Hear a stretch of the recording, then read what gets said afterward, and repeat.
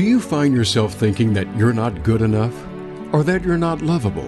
Many people hide a dark side that they feel that if others knew their secrets, it would be detrimental to their relationships.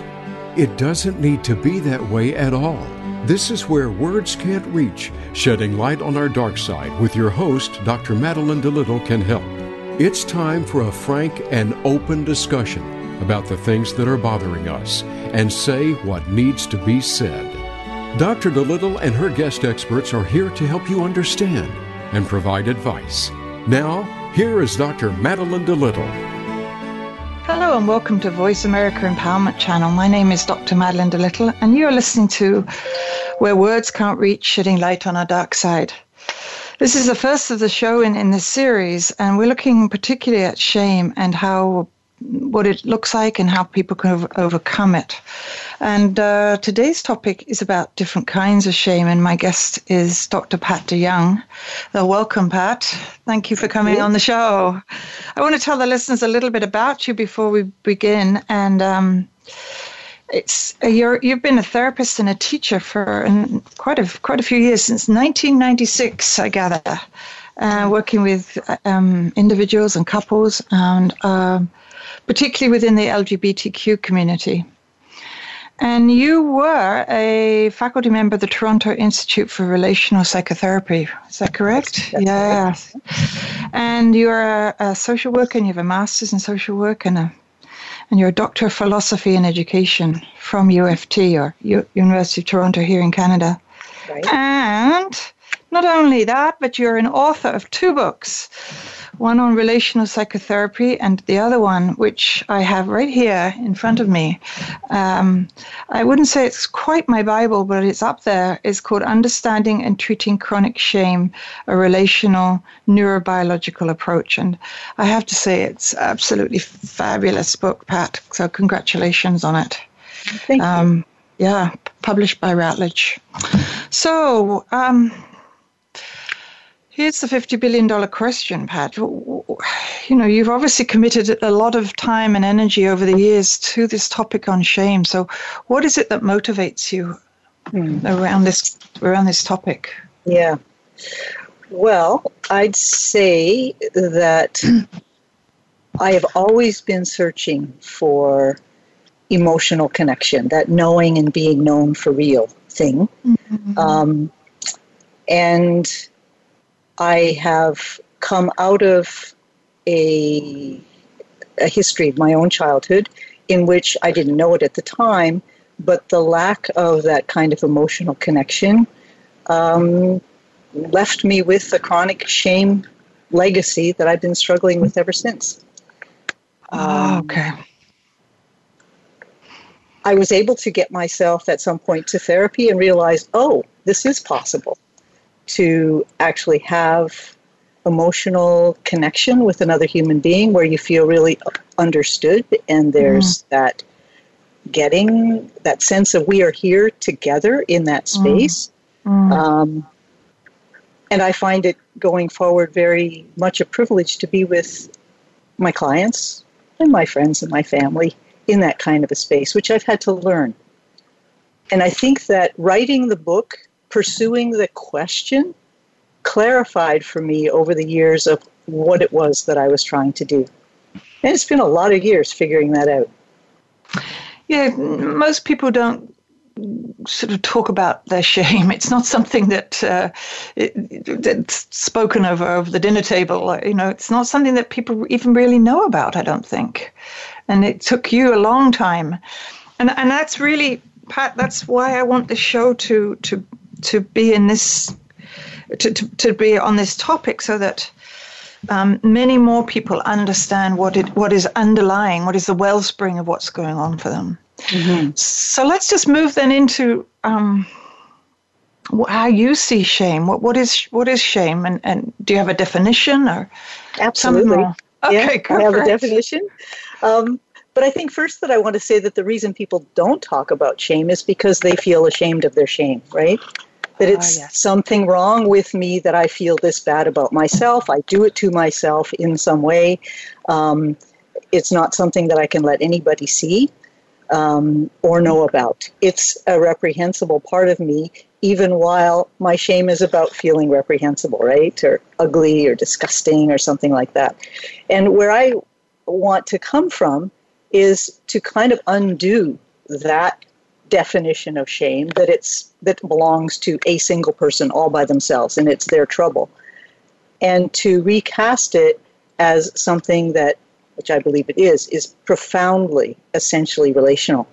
What do you mean if we by start with if we start with the feeling that shame is, my definition of what shame is that it's the experience of one's felt sense of self disintegrating in relation to a dysregulating other.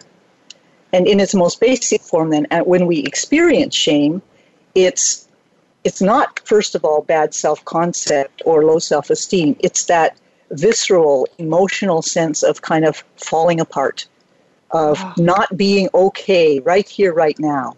People talk about feeling vaporized, or that they just want to disappear and fall through the floor when they feel acutely shamed, or in the more chronic sort of shame sort of setup that goes on and is kind of hidden away. There's the on and on feeling of there's something wrong with me.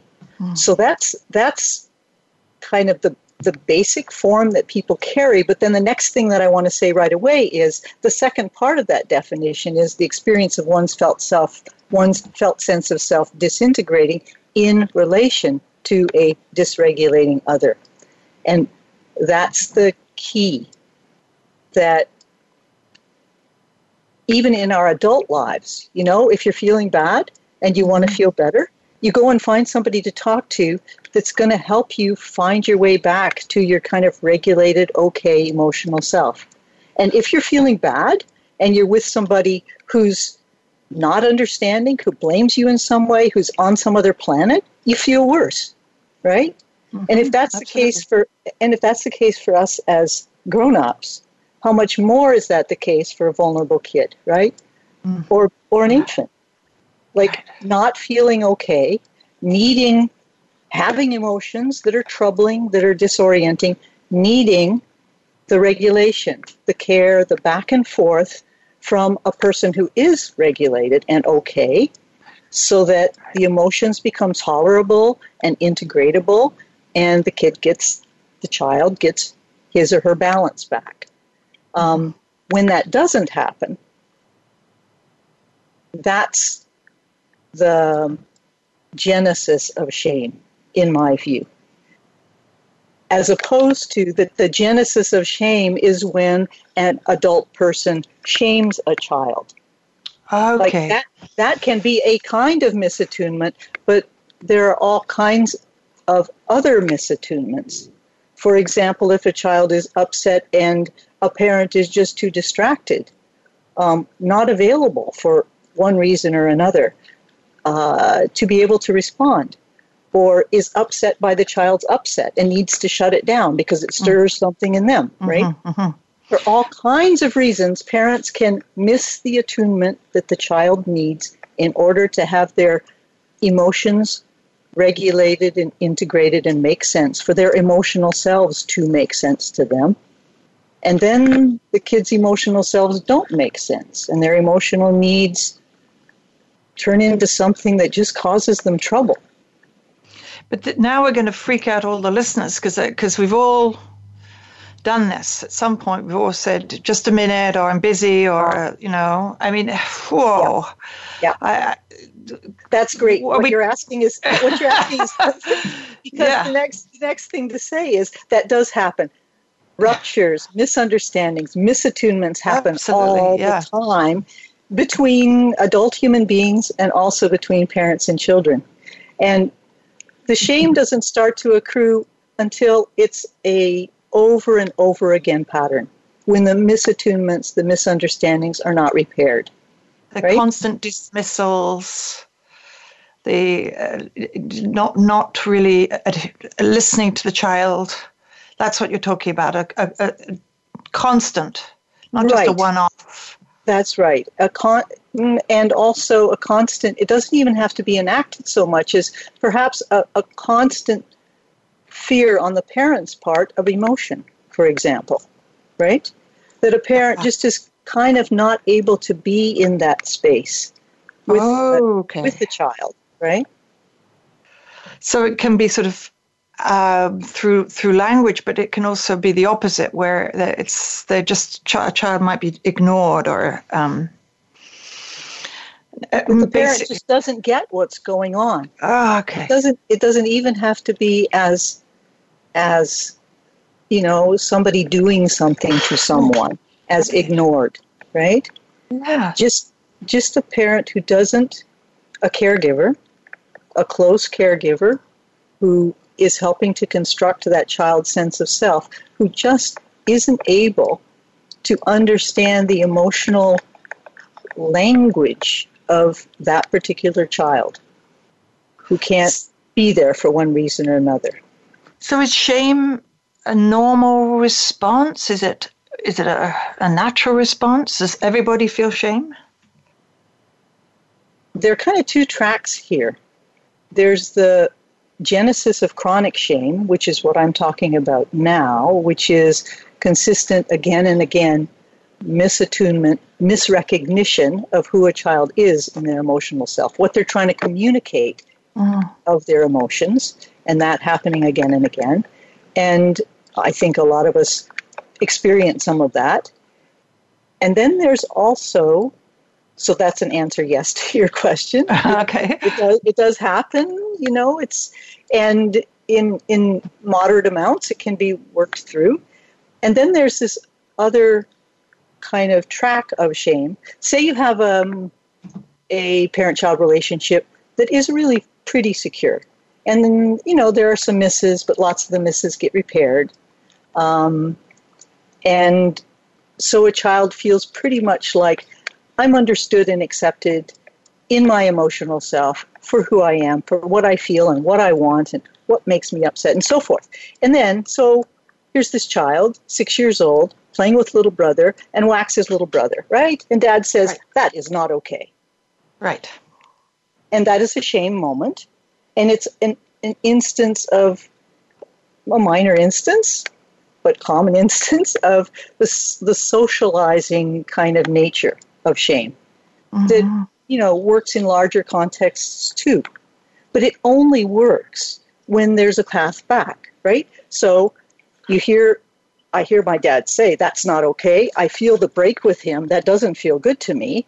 I want to get back in connection with him. So I share my toy with my little brother. And my dad says, hey, that's great. And I'm okay again. There was a way back, right? Right. So there was a way back. Yeah. So that kind of shame is useful. This is very much a sidebar, but it's interesting to think about how in our societies we use shaming and imprisonment and penal situations in which supposedly that's supposed to help people get better, but there has to be a way back there too in that large scheme of things. Mm-hmm. Just the same as for a child, there needs to be a way back where you did something for which you can feel guilt and shame. I don't like who I was in that moment, or that I don't want to be that in that moment. And you are welcomed back. So it's like there's a break, but then there's a coming back. There's a you use the word repair. It's just that mm-hmm. It's sort of like what's the word? It's like somehow you're making up. You're making up again, genuinely making up. That's right. And carrying on, and so the child learns that there's certain standards, certain things you don't do. Mm. Right? It's a very important skill. It's a very important skill to have as an adult, to be able to sometimes feel ashamed of yourself, and to be able to find your way back to whatever kind of reparation you might need to make in the world, but back to a sense of a good person. And for some people, what you're saying is they can't do that. They can't dig their way out of it because of... Well, there's a crossover. Yeah, sorry. Go on. No, go on. There's a crossover. There's a crossover here.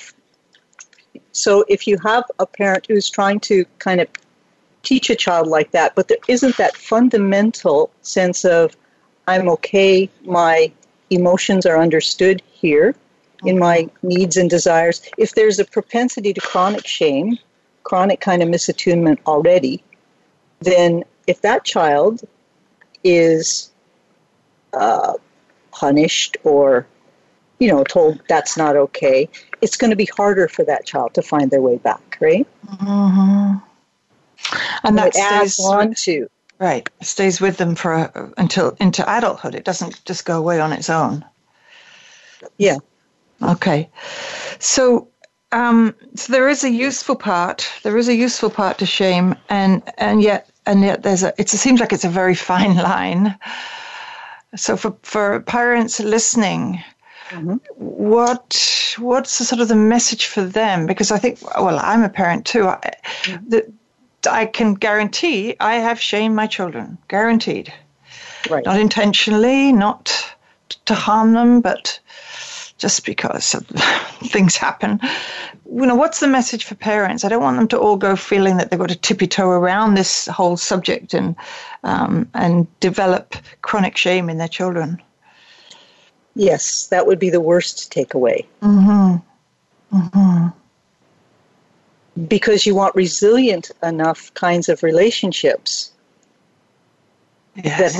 that have built into them the capacity for rupture and repair. To hear, I don't like that. When you do that, I feel this way, or that's not okay, and to be able to weave that into a whole sense of self, a sense of self that's not split into good or bad. That on any given day I have to be good or bad, or I am seen as good or bad, that I am whole and I can be corrected. And my parents live in a world where they too can make mistakes. So should, for example, they shame me and then they feel bad about that, they could say they're sorry, right? Okay. And so you get to see that modeled as well, that people don't have to be perfect. And the message comes across is for the child of parents who can do this repairing is, I am still loved. Yeah, I made a mistake, but I know my parents love me. Absolutely. So there's two messages going on, that when I hit my brother, that's not acceptable, but it doesn't change the love that my parents have for me. That's right. So these both are required. Right. Whereas in the case of chronic shame developing, it's always a wonder under there. Do my parents really love me? Do my parents really see me? Do they really get me? Or do I have to hide who I am? These feelings that I have that they can't kind of bear to be with, do they make me bad? These needs that I have, these emotional needs that I have, not that a child thinks that sort of consciously, but it's a feeling, right? Do those make me bad? And then that sort of feeling about that possible badness, it kind of lurks, and it kind of undermines the child's confidence that, hey, I'm just fine the way I am, and sometimes I make a mistake, but they still love me. Right, that's the key takeaway. That's so important for the listeners. So you used the word relational. Can you speak to that? And you said that you're very convinced that it's a relational phenomenon. Can you expand on that a little bit more? That shame is a relational phenomenon. Yeah. Okay, so when I think in my practice with people who come to see me who struggle with shame, they will often come in and say, I feel like shit today. I feel just like loathsome, like scum of the earth. And I've learned that one of the things that they will resist, because they believe this is all about me, but one of the really helpful things to do is to say, okay, let's talk about what's happened to you, between you and other people close to you, like your kids, your wife, your boss. What's happened in the last few days? And, as people come to trust me, they go, oh, yeah. And then we think. And then there was this misunderstanding between a partner and them. And shame-prone people who struggle with chronic shame, it's a default position that if there's something wrong, in a relationship, it must be something wrong with me. And it spirals into that place of, okay, there was something wrong with me there then. There's always something wrong with me. I am worthless. I am whatever their version of shame is, ugly or awkward or very many words for it. But so it's not. So that's one way. Yeah, I'm trying to answer your question, right? No, it's great. How is shame relational? Yeah. Yeah. So it doesn't just, I love that you go straight to the context in which, so you don't just go to them individually, but what has gone on between you and someone else that has awakened this sense of not being lovable or disgusting or whatever. And so this is from early childhood. This stuff starts. Is that's what you're saying? It's early on, and yet here we've got these grown-ups coming into your office, and this stuff is still coming up, and it's been there all their lives in one form and another, and it's been manifested at different times in their lives in different ways. Adolescents who struggle with a lot of shame will often hang it on their sexuality, on their competence, on their looks, on their body shape and size. And I mean, adults do that too. But it's very easy to mistake the hooks that chronic shame gets hung on for. It's easy to think, oh, that's the thing. If we can help that person feel better about their sexual orientation, or their competence or intelligence, or how they look and feel in their body, that will ease the shame. But it doesn't if the story is that they have come into adolescence from childhood, from relationships, formative relationships that have left them feeling somewhere inside of me, there's this place where I need to be known, and it's an icky place. Okay, this is interesting. So a teenager comes to you or to therapy for, let's say, an eating disorder. It's not about the eating disorder. Is that what you're saying? There's this underlying, you'd work with the shame and not the eating disorder? Oh, I would work with the eating disorder. Oh, you would? Especially, yeah, especially with an adolescent. You have to address the problem where it is. But I would hold in mind the likelihood of the other. I don't work with adolescents very much, if at all. I work mostly with adults. With adolescents, you need to be with them in real time with whatever the issues are. And with many adults, you need that too, but adults are often curious about, they've lived with enough kind of manifestations of shame over their lifetime, they know there's something else going on here. Yeah. And then I'm happy to join with them in searching for that too, while also wanting to help them deal with the here and now present trouble in their lives. I don't want to dismiss that on the account with the idea that, oh well, that's not really what help you want. I mean, that's kind of shaming them all over again, right?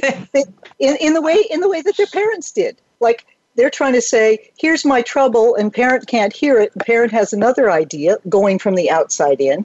Right. You know, everybody needs to be understood from the inside out in the moment that they're trying to say what they're trying to say, right? Whatever it is they bring to you, you're not going That's to right. sort of... and so... This is fascinating. So you've always got a shame lens on you as a therapist. You've always got this lens of looking at the underlying sort of. It feels to me like rivers under the ground or something. You know, that they're always there. Yeah. And so at some point you would address it directly. You actually say that. Do you use the word shame? I'm careful about that because, as we said at the very beginning, often people are ashamed of their shame, right? Yeah. I always go at my client's pace and with their agenda, but when somebody sort of hits a wall again and again of, I feel so awful about myself, I might say, there's a name for that. Or I have an idea about why this keeps coming up, no matter how many ways that you've tried to make it better through whatever they've tried. So, yeah, I will do a little sort of teaching, psychoeducation around, I think about what happens to people and how they get to feel this way, and see if they want to join me in that.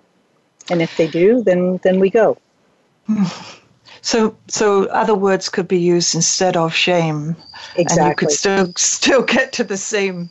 They all point to roads lead to Rome, or whatever the saying is. There's something really good about giving shame light and air. That's one of the chapters in my book, to let it see the light, to let it be spoken, when people can begin to speak about it and allow that it's a thing, that and get that little bit of distance, right?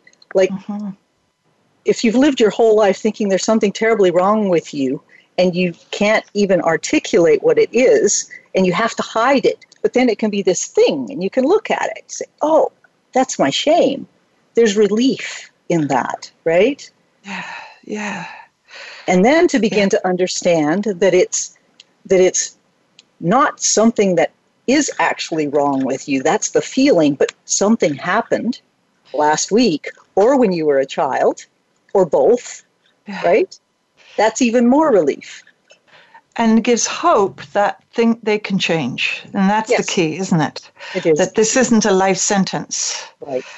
And so with support, you don't have to go back necessarily, do you? Would you go back and look at their history? I don't push people to do that. No. I welcome that. A lot of times it is a big relief to people to be able to see that something went wrong between them and their parents without blaming their parents, right? Right. That doesn't have to happen. The fact that emotional connection didn't happen between you and your parent. Gabor Mate has a great story from himself where he says, my mother loved me. I know she loved me, but she couldn't attune to me because there was a Holocaust on and we were in Warsaw, right? Right. Yeah. Pat, this is so interesting. We're going to go to break now, but we'll be back. And I want to ask you about, I know Gabor Mate, I invited him on the show. He won't make it. But if you could speak around addictions, that would be fantastic. And how that's attached to shame and trauma, that would be fantastic. So let's go to break now, and we'll be back in a few minutes.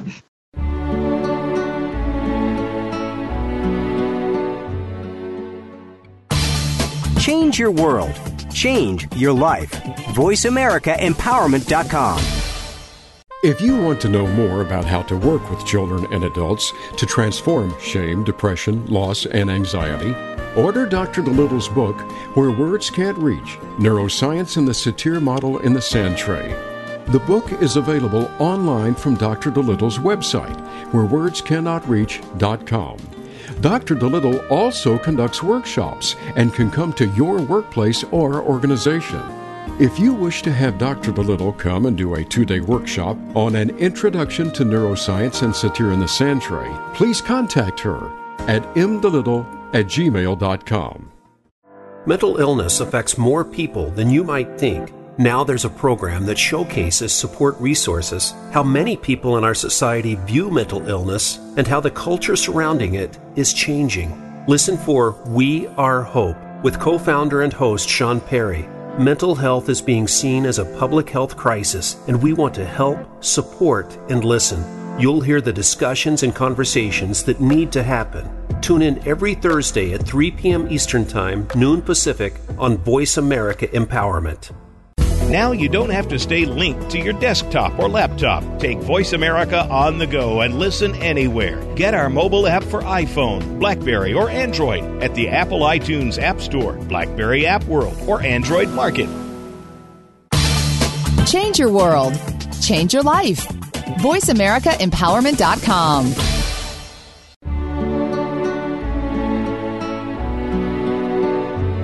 You are tuned in to Where Words Can't Reach, shedding light on our dark side. We'd love to hear from you with any stories, suggestions, or questions by sending an email to mdelittle@gmail.com. Here again is Dr. Madeline DeLittle. Welcome back to Where Words Can't Reach, shedding light on our dark side. My guest today is Pat DeYoung, and she's talking to us about different kinds of shame. And before the break, we were just going to start talking about shame, trauma, and the connection with addictions, and we're going to delve into that for a couple of minutes. So, Pat, over to you. Can you speak to this? Well, sort of one of those things at a time. Okay. The relationship of chronic shame to trauma. Usually when people speak of trauma, they're thinking about overt sort of abusive things that are done to kids or to human beings in general. And one of the things that's important in my work and in my teaching is to, on the one hand, really honor the kinds of shame responses that happen as a result of overt and terrible trauma. That the humiliation and the sort of intentional traumatization does lead to strong experiences of shame. But then I want to add to that there are all kinds of people in my practice and in the world, and myself and friends included, who carry around a lot of chronic shame and who have not been traumatized in that way. So for me, I make the link between chronic shame and relational trauma. That the kind of misattunement, misrecognition, the repetition of that is a developmental, a relational trauma story.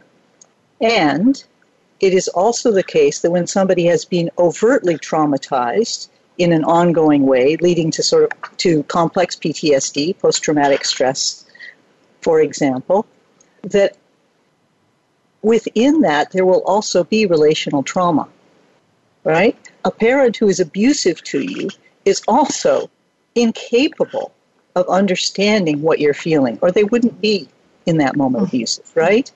So the interesting thing is that the place of shame is so similar between people who've suffered overt abuse and people who haven't, that there has to be a constant kind of factor. And the constant factor, I believe, is the kind of relational trauma that we've been talking about. And to move over to the next part of the question, where do addictions fit in this story? The experience of living with chronic shame is painful and stressful. Sort of having to worry all the time, is somebody going to find out what a ugly, awkward, whatever kind of person I am? Will my persona hold? Will I be able to get away with this thing that I do in the world that looks like I'm on top of things?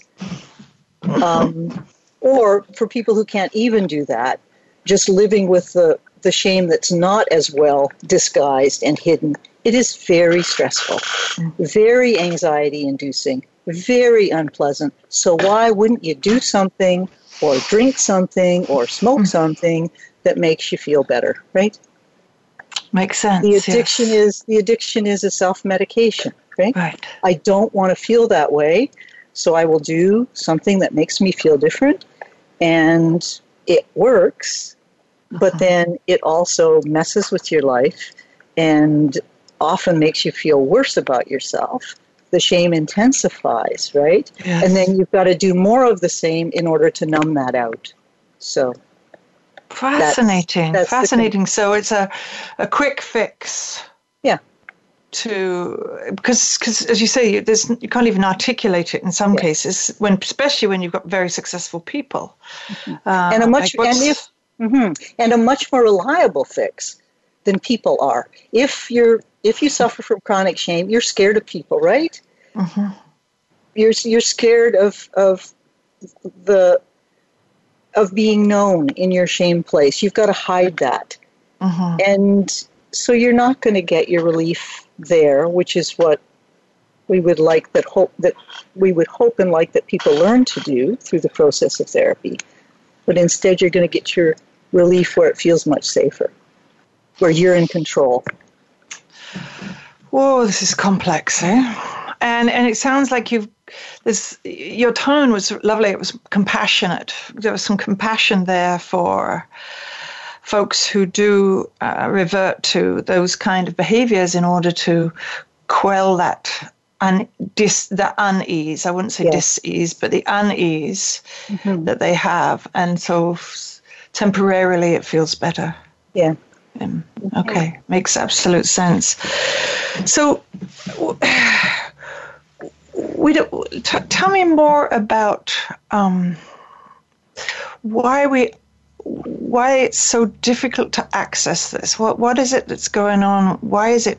How is it get hidden? How does shame get hidden in relationships? It belongs to. Go on. Let me start by saying that it belongs to a part of us that's not so logical or linear. In my book, I talk about that shame is a right brain phenomenon. And all I mean by that is, if you think about human development again, the little kids are infants, toddlers, small children are engaging with other people a long time before there's logic. A long time before they can do that thing of use your words, right? But there's lots of back and forth. Yes, there's lots of in babies you see it. Yeah, and being shown who you are to another person, being responded to in a way that makes you feel this way or that way, and here are the limits of who I can be in the world. So much of that is in place before the sort of logical, linear way of thinking comes into play. Language based too, because language doesn't come to the child, right. 18 months or so. And I depend a lot in this right brain thinking on the theory of Alan Shore, and his point always is that this right brain, the right hemisphere of our brain, is where our emotional self lives for the rest of our lives. And if we are lucky, that emotional self has been in good connection with the people around us, so it has had a chance to develop into a coherent kind of sense of self. That isn't in language. It can be translated into language. The left brain and the right brain come together in optimal development so that you can have words about what you feel. You can have concepts for what goes on deep inside of you. But that deep place, that implicit relational knowing place, which is I know how to be with others like this because this is what I learned in ways that didn't go through my left brain, right? That place is with us for life. And it is hard to think about, hard to access, hard to talk about. And, the kind of therapy, when you're stuck and dissociated and unhappy in that place, you need a kind of therapy or a kind of relationship with another human being, therapist or no, where that place gets met, right? Where you get met in that place, where there's a right brain to right brain connection. So, for therapists who want to practice in this way, presence is everything. Like, I am listening to you, I am seeing you, I am getting you, I am wanting to know who you are, and we have to do it some by words because we're grown-ups here. It's a talk therapy, but the music underneath the words is probably the most important thing that's happening in a therapy that's right brain to right brain. So they get a new experience of being seen differently.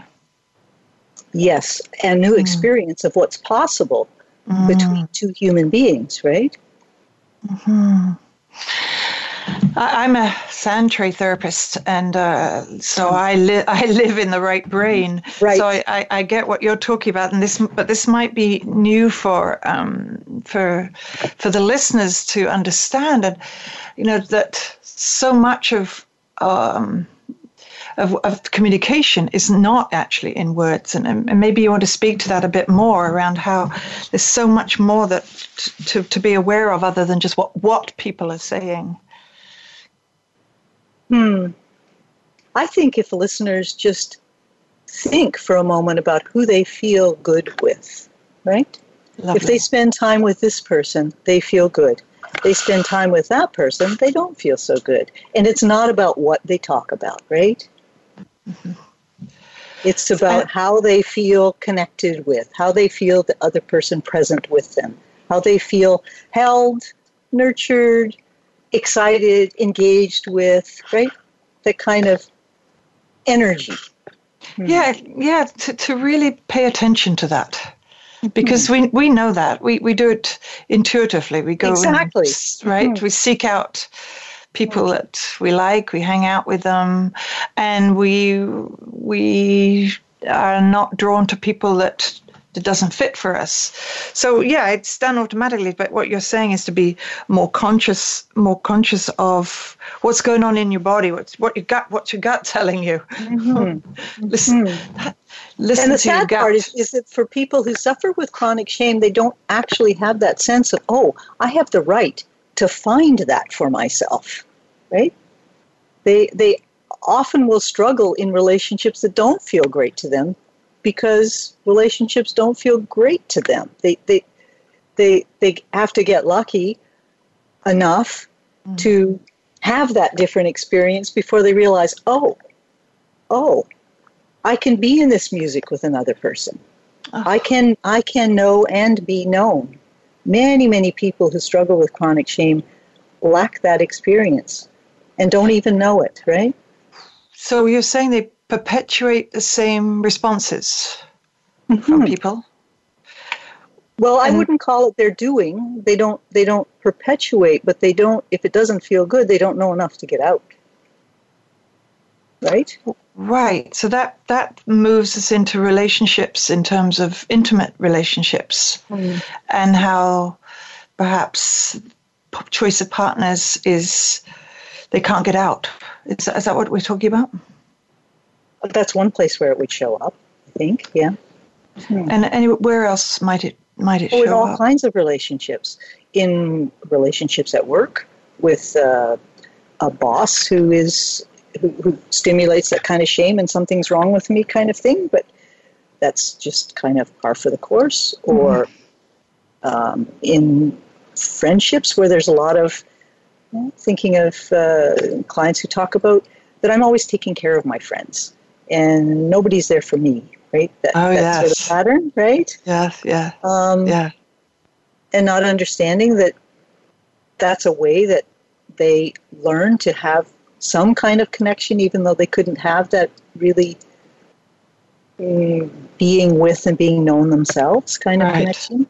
More of a mutual connection. Exactly. Yeah. Yes. Mm-hmm. So if someone wants to, if our listeners want to get to the root of perhaps if as listening to this they're going, whoa, maybe that's what's going on for me. What are you suggesting that they look for? What are the patterns that they might want to explore? In their day-to-day experience. Well, yeah, sort of the family patterns. What would they look for? What was, if they were to be retrospective and look at what went on in their family? Oh, okay. Yeah. The first thing I would look for is, the first question I would ask is, how much room was there in your family for people? The technical term is how much intersubjective space was there, relational, but it's like conversational space. Conversations about, I feel this way, how do you feel? Or this happened and I had this response to it.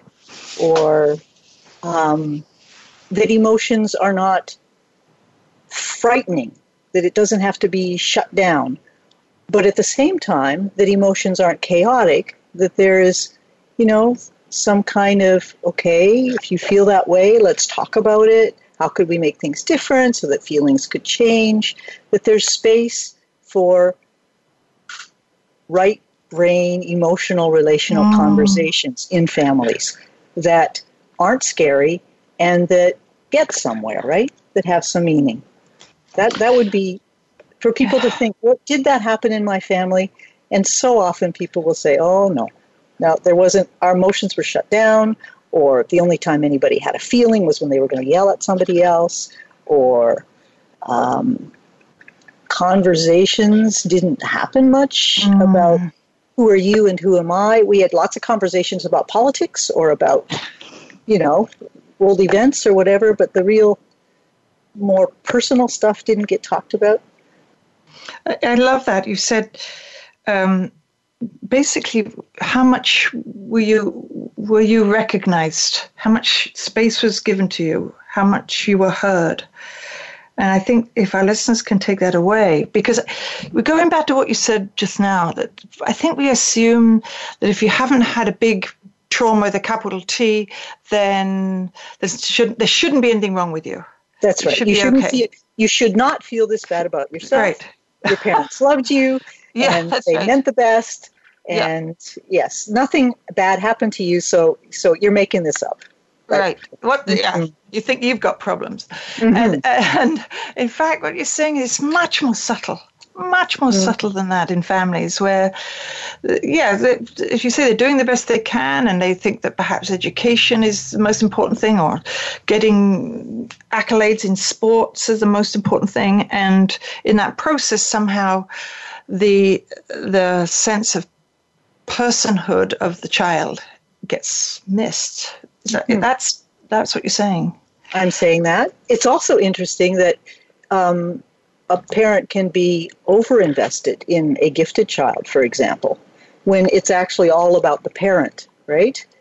And the child kind of feels like, I'm not really being seen here either, because it's about you feeling good because of my accomplishments.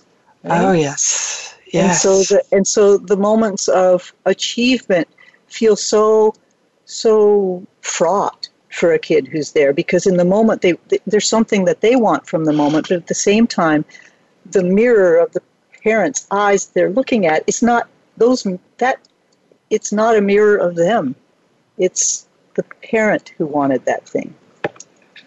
Anyway, that's fascinating. I tell my families, I say I was a good parent before I had children, because I knew that I've been a teacher, I've been a therapist, and yet this is such a delicate role that we play as parents. And I don't want the listeners to go away thinking that this is just, that every step is like walking on eggshells, but it is tender. It's a very tender role, very important role we play, a very fine balance. What you're saying is to really, to recognize the child mostly for who they are, not what they achieve, not what they're accomplishing or not accomplishing, but just simply who they are. And there's something else I want to say for anxious parents, right? That the best thing that you can do to kind of prevent your child from having to struggle with too much shame is to get as solid as you can in yourself. Is to look at your own shame patterns and do what you need to do to not need your child, for example, to make you feel better about yourself, to not have to worry so much about, am I a good parent or not? That's a sort of a shamey question in itself, right?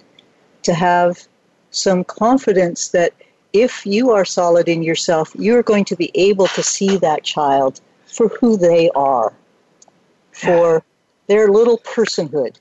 That's all it takes. That's what we're talking about, right?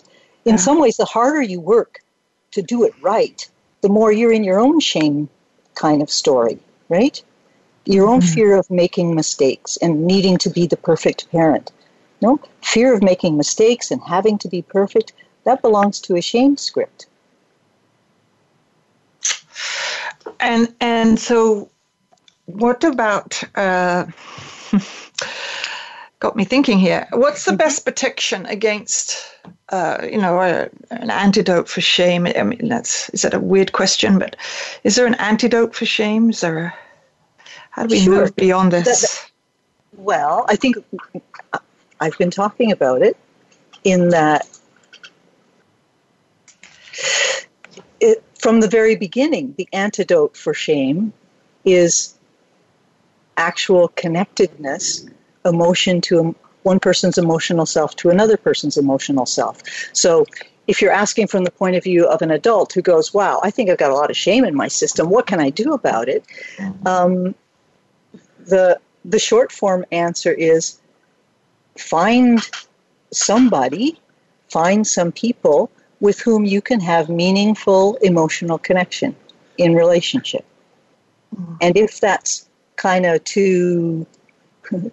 a bridge too far, too hard for you at this place in your life because people still scare you and you feel like the shame is just too much, then, take a first run at it with a therapist.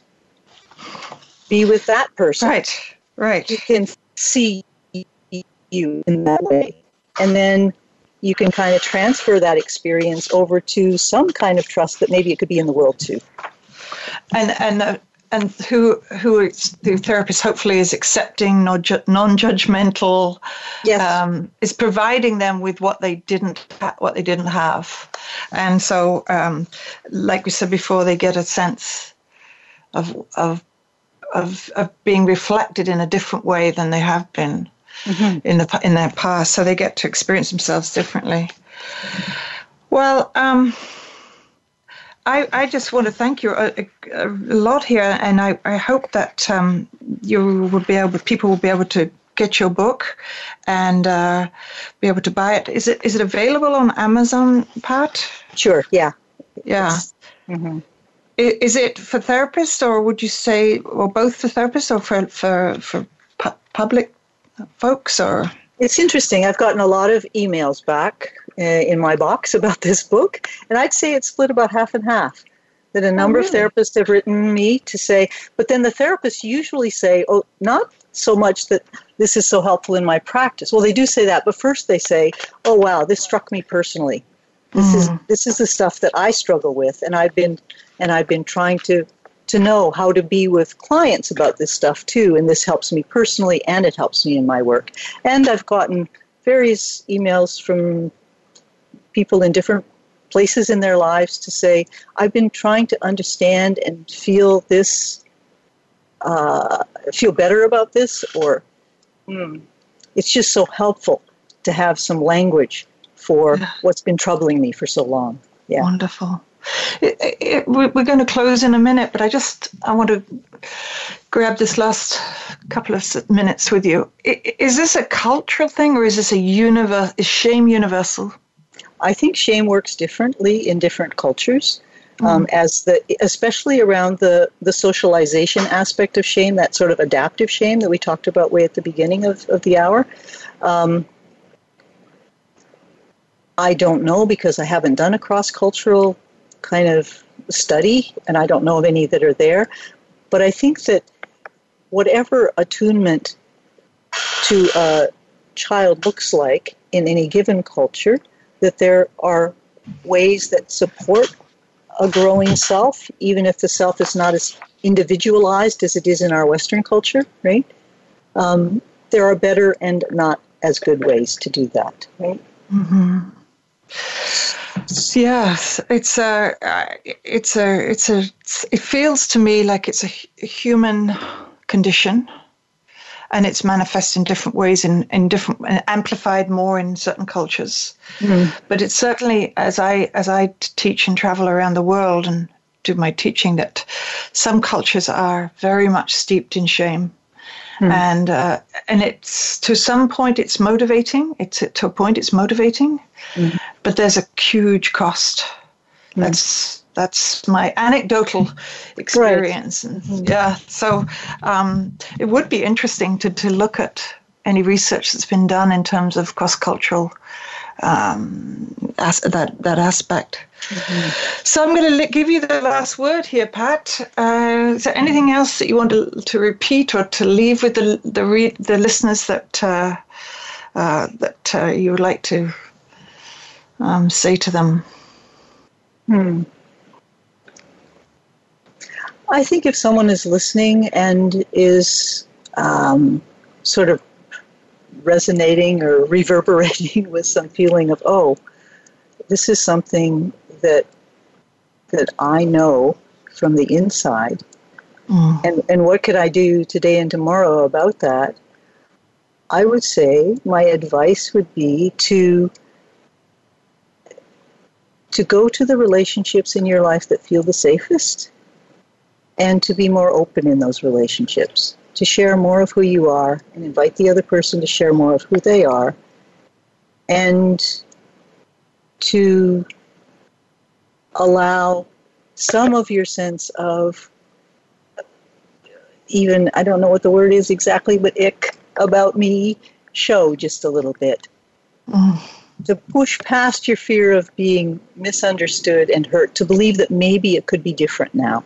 To have some sense that some of this is programmed into you from a long time ago, and it's within your power, whether you do it in therapy or with other people, to try to have a different experience. It's that courage to. That's right. To show up in warts and all, as they say, or Brené Brown says, the courage to be vulnerable, to show up and to be authentic. And on that note, Pat, thank you so much for this interview at this show. It's been absolutely fascinating, and hopefully we're going to get you back another time. I want to talk to the listeners, to remind them to tune in next week to hear more about shedding light on our dark side. And if you have any questions that you want answered, you can email me at mdelittle@gmail.com. It's up here on the website. And Pat, do you have an email address there that people could connect with?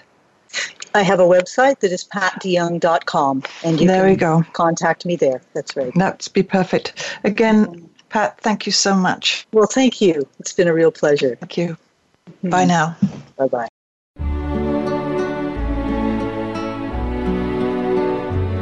Thank you for listening this week to Where Words Can't Reach, Shedding Light on Our Dark Side with Dr. Madeline DeLittle. Please join us for another edition of the program next Thursday at 2 p.m. Eastern Time and 11 a.m. Pacific Time on the Voice America Empowerment Channel. We'll talk again next week.